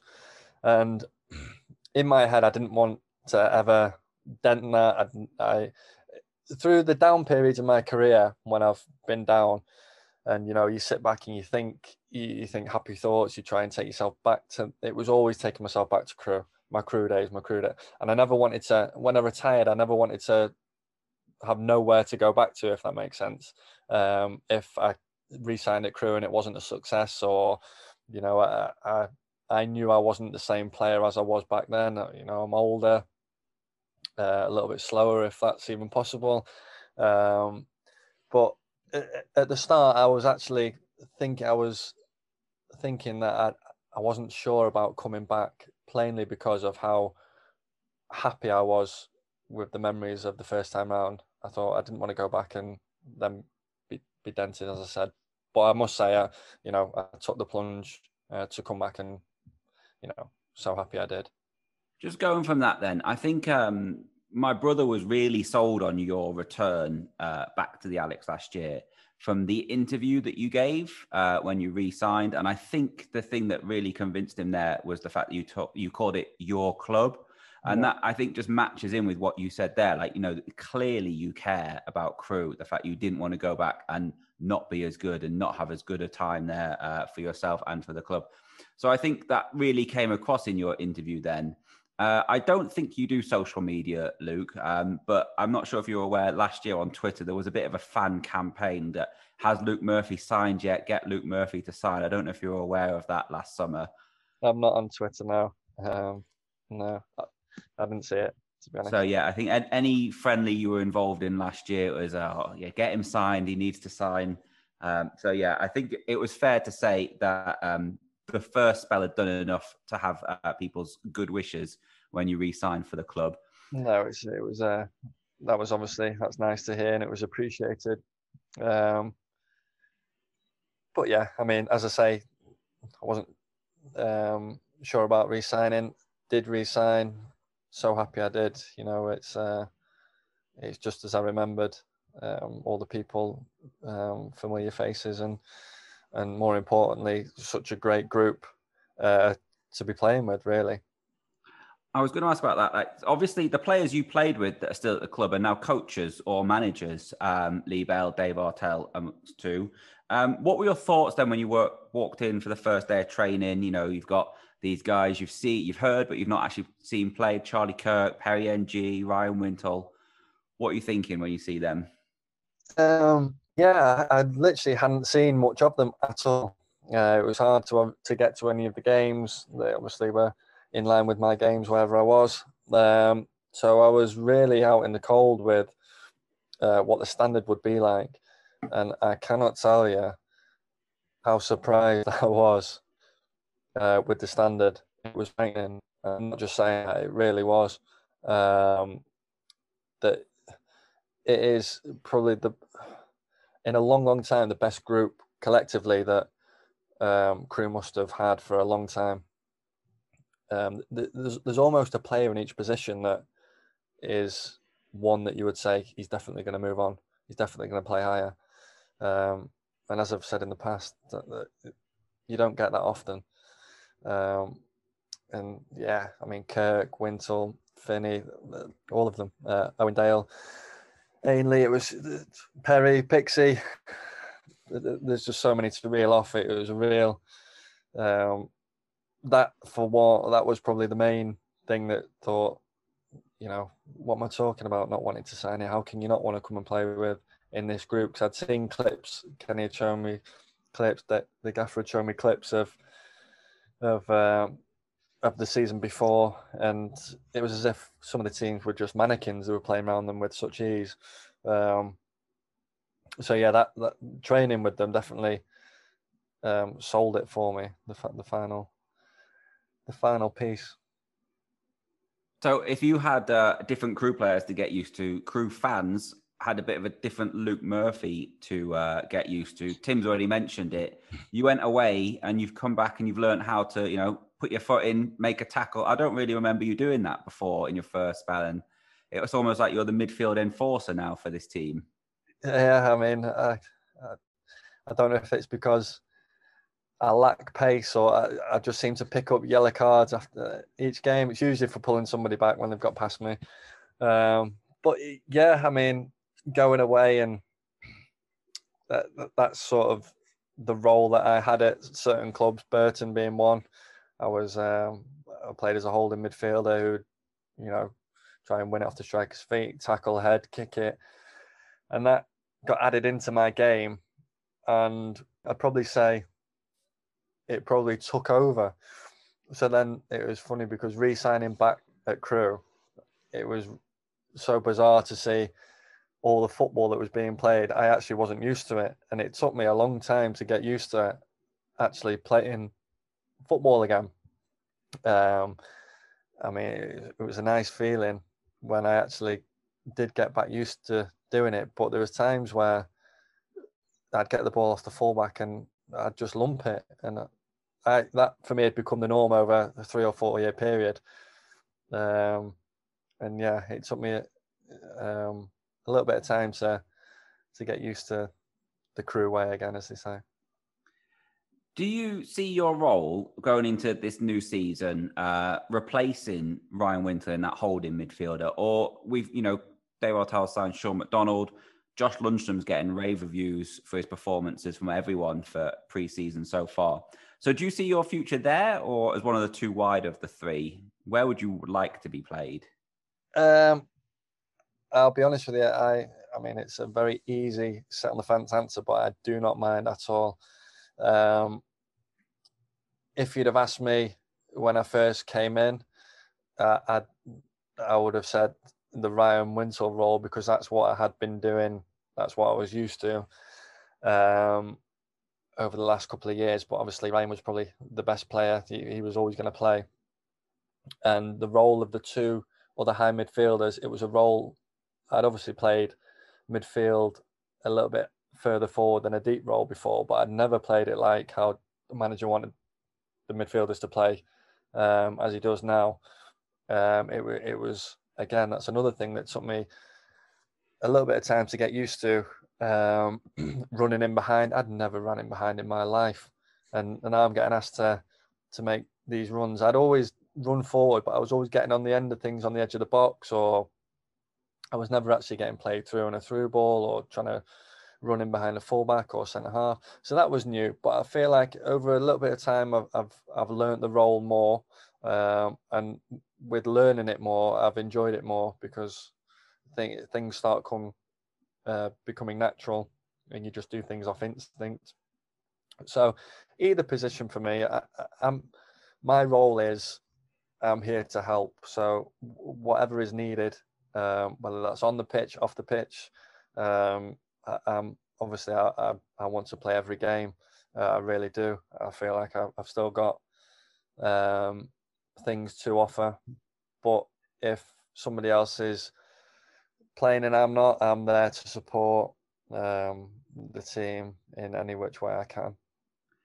Yeah, I think there's definitely a case, what you said about growing into the season. I think that echoed with, some of the fan views as well. The second half of your season, your personal season, was a lot stronger than the first half. And I remember Pete Morse mentioning a couple of times in commentary, you won't have heard this because obviously you were busy playing.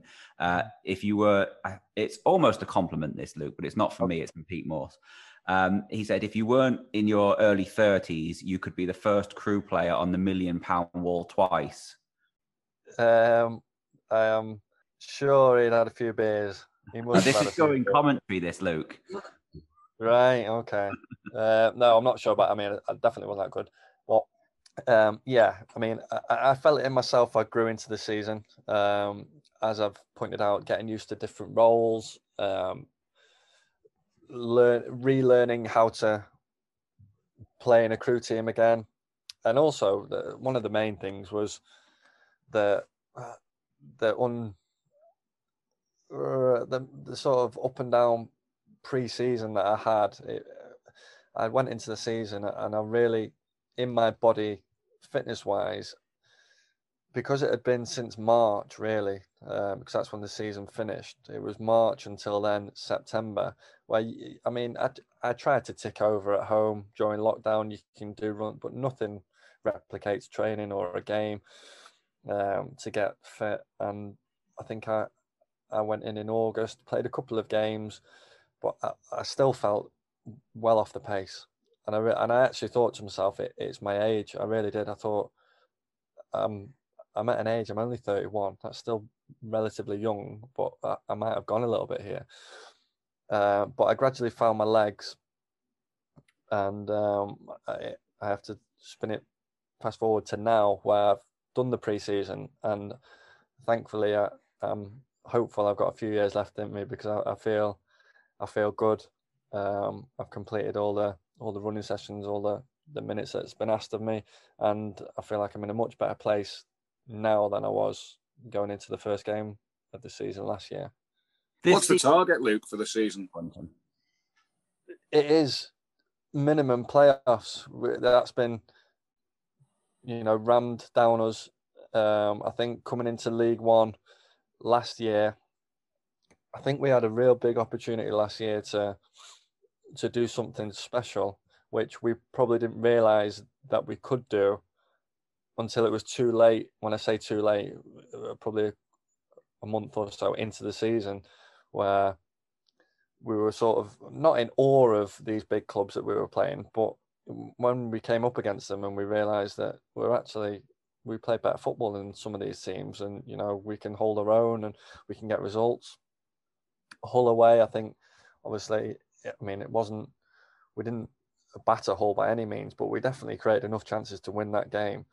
And they nicked a 1-0 at the end. And it was sort of like a bit of I remember the manager saying, like, I hope you all realise that we can do something. We've come to Hull away and we've really put them under pressure.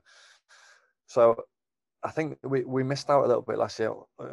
Although we came up from League Two, we probably did underachieve in our final position. So for this year, albeit we've lost a couple of players, but we've had a season of finding our feet now and knowing what the league's about again. For sure, we've got to be looking at climbing that table, and I think learning more about the game management, there's so many times last year where we must have dropped so many points. I can think of 10 probably in my head now, and those points are probably the difference of why we weren't, or they were the difference of why we weren't in the playoffs at the end. Ipswich away was one of those where we battered them and then they came away with a 1-0 win. After that game, was the sort of feeling in the dressing room, damn it, we should have done better, or was it positive that we did so well? Or I think it was more, I think I remember it, and I think it was positive, because I think the previous game, I think, was Lincoln at home, and I think we got battered. I played in that game, and I remember thinking, we're battered here. I was playing one of the high midfield roles, and I actually felt lost on the pitch. I didn't know where to go. That they were dominating us. They were superb that day. They were good. They were really good, and I just remember thinking, like, this is Lincoln, and Lincoln are, no disrespect to them, but they're battering us here. We're sort of, we might not be, as close to where we want to be as we think. And then the next game, Ipswich, and yeah, we funnily enough, I wasn't playing, I was watching, but it was the first time I'd actually seen what everybody had really been talking about from the previous year. I'd obviously seen the standard was very, very high, but actually to dominate a game and play some of the football that they played that day, I think the manager was more happy with the performance than the result. He didn't mind too much that we'd lost the game at that point, because it was a sort of, we can do it in this league. Ipswich are a massive club, one of the biggest in this league, and we've just played them off the park.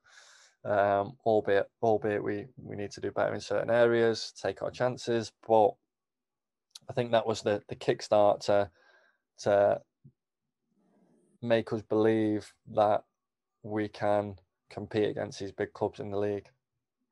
Something that I feel is really unique to Crewe at the moment is we've got a lot of central midfielders that are good enough to play in the squad, or they'd all fit into other League One teams, but they're all so different in their play style and personality as well. You've got Ainley's so different to you, Tommy's so different to Finney's different to you, and then Josh Lundstrom as well, and Regan Griffiths.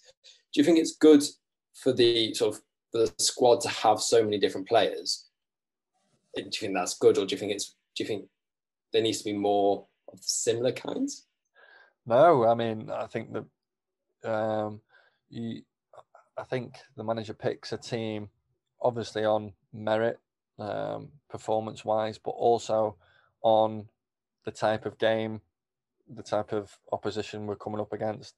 And for me, if you've got all bases covered, I think that can only be a positive. You've got Finney. For me, Finney, I've never known anybody in my life, in my career, find the positions he finds and gets the chances. It's just weird that he gets so many chances in a game. He could have had 20 goals last season if he, didn't get injured. And then you've got Carl, who can find the holes in between the lines. Who's really good at taking it on his back foot and knowing where he is on the pitch. And then, you've got Josh, who, I think they call him the destroyer. He breaks up play and also really good on the ball. Regan's a little bit similar. But as you say, we've got all bases covered that I feel like if we can put a midfield out to match any opposition really that we come up against, if that makes sense.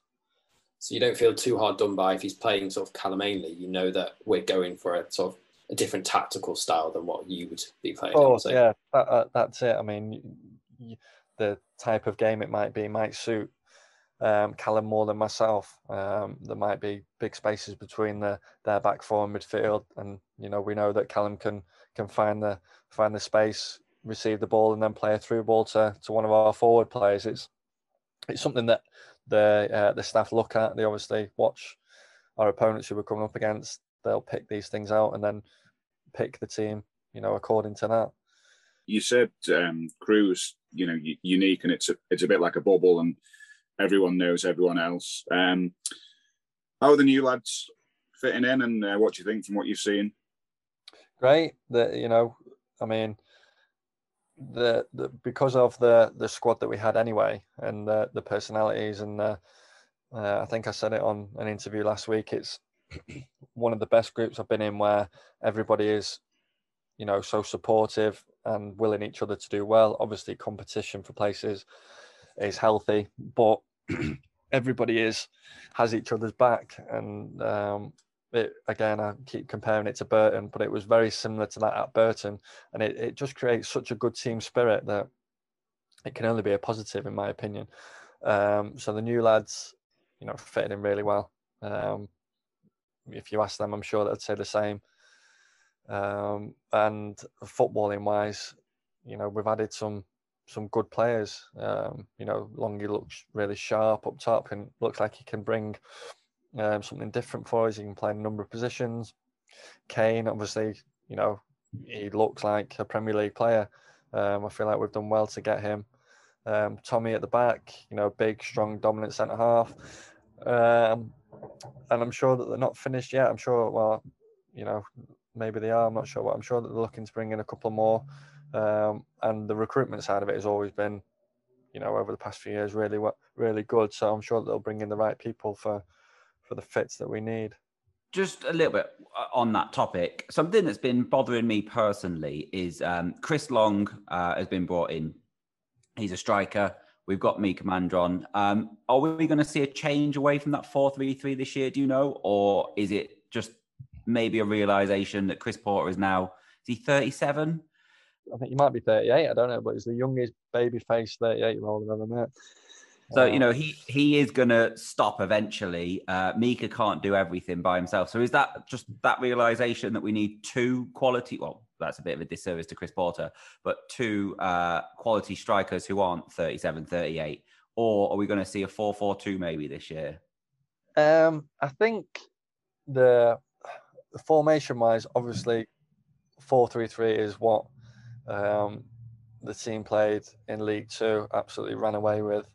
Dominated every team, and then obviously played it last year.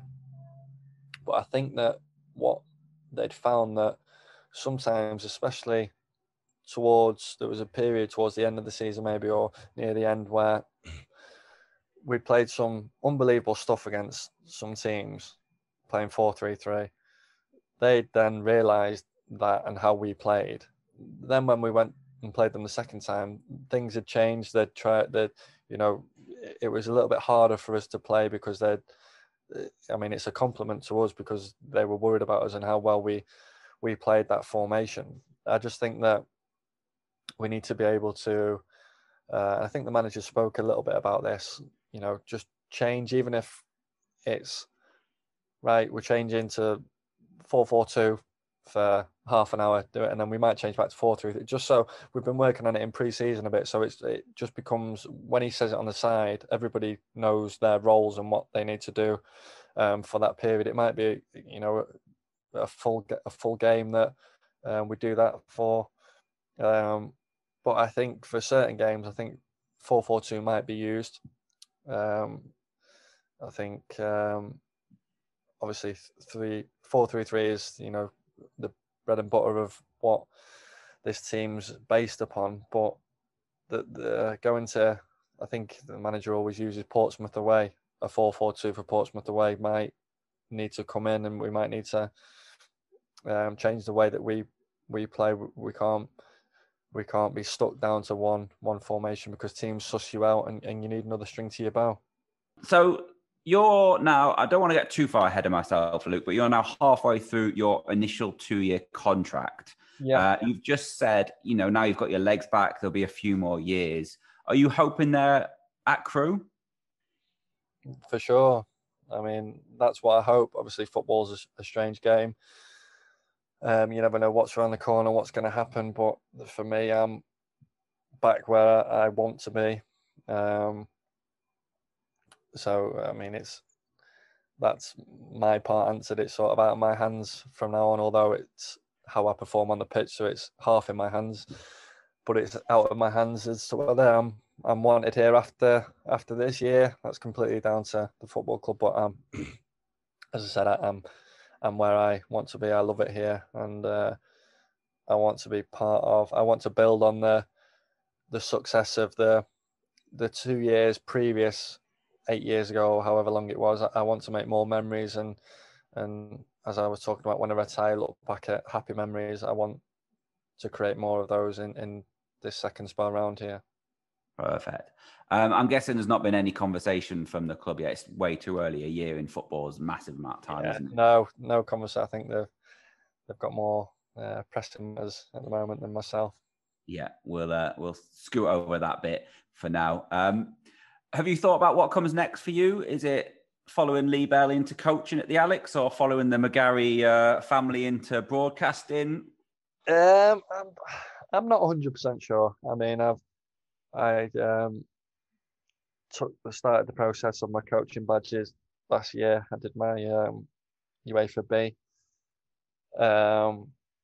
It's something that may interest me. It's really hard to try and think about coaching, although you need to be prepared because you eventually will stop playing football. But even during the course, I found it hard because I was on the course with a lot of people that had just retired, or they weren't really thinking about being a player, but I was still thinking about being a player, but doing this coaching course. And I found it hard to try and switch my mind off from being a player to a coach and think about that. No player, wants their career to end. So I found it tough to think about that. So there's slight plans in my head going on, but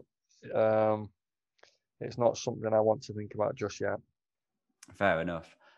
Guys, I've got one question I want to ask to finish. Have you got anything else before we wrap up? I just want to ask Luke if he's going to score a goal this season. That's the other thing I've got written down. I forgot to mention. Thanks, Dave. What a nightmare, eh?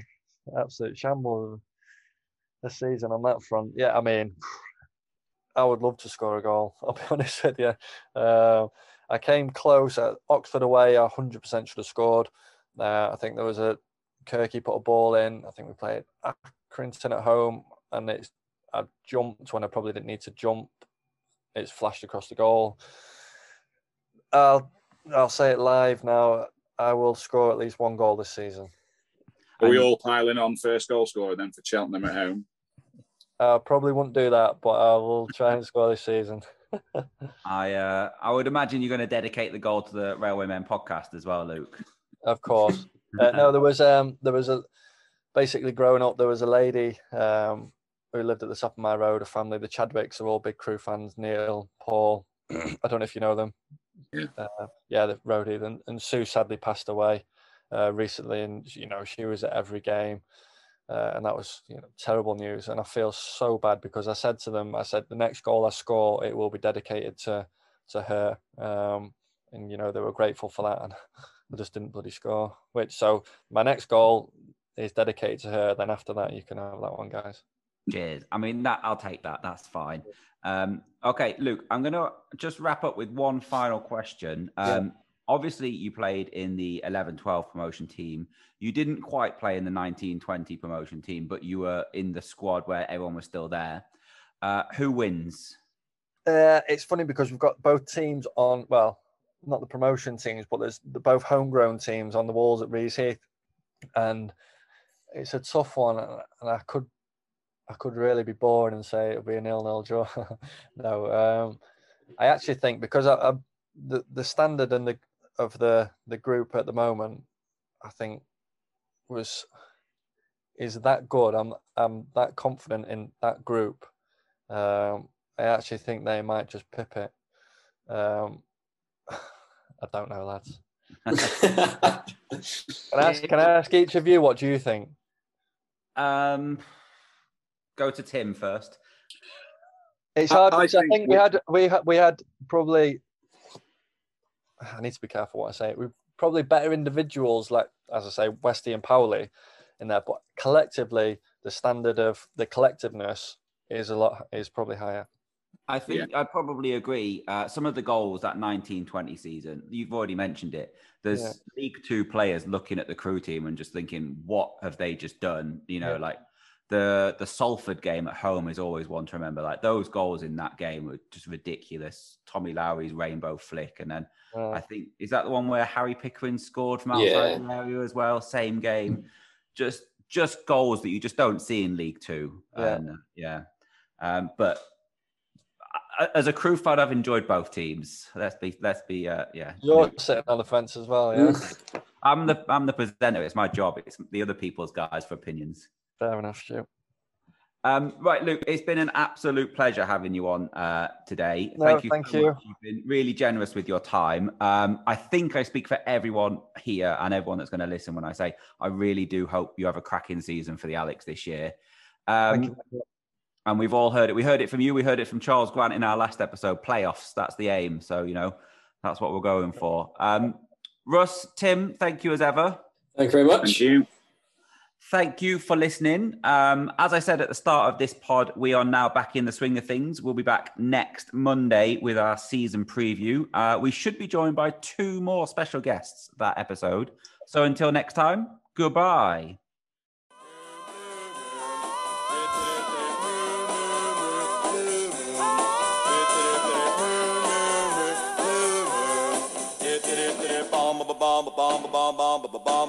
Dang dang dang ding dong ding blue.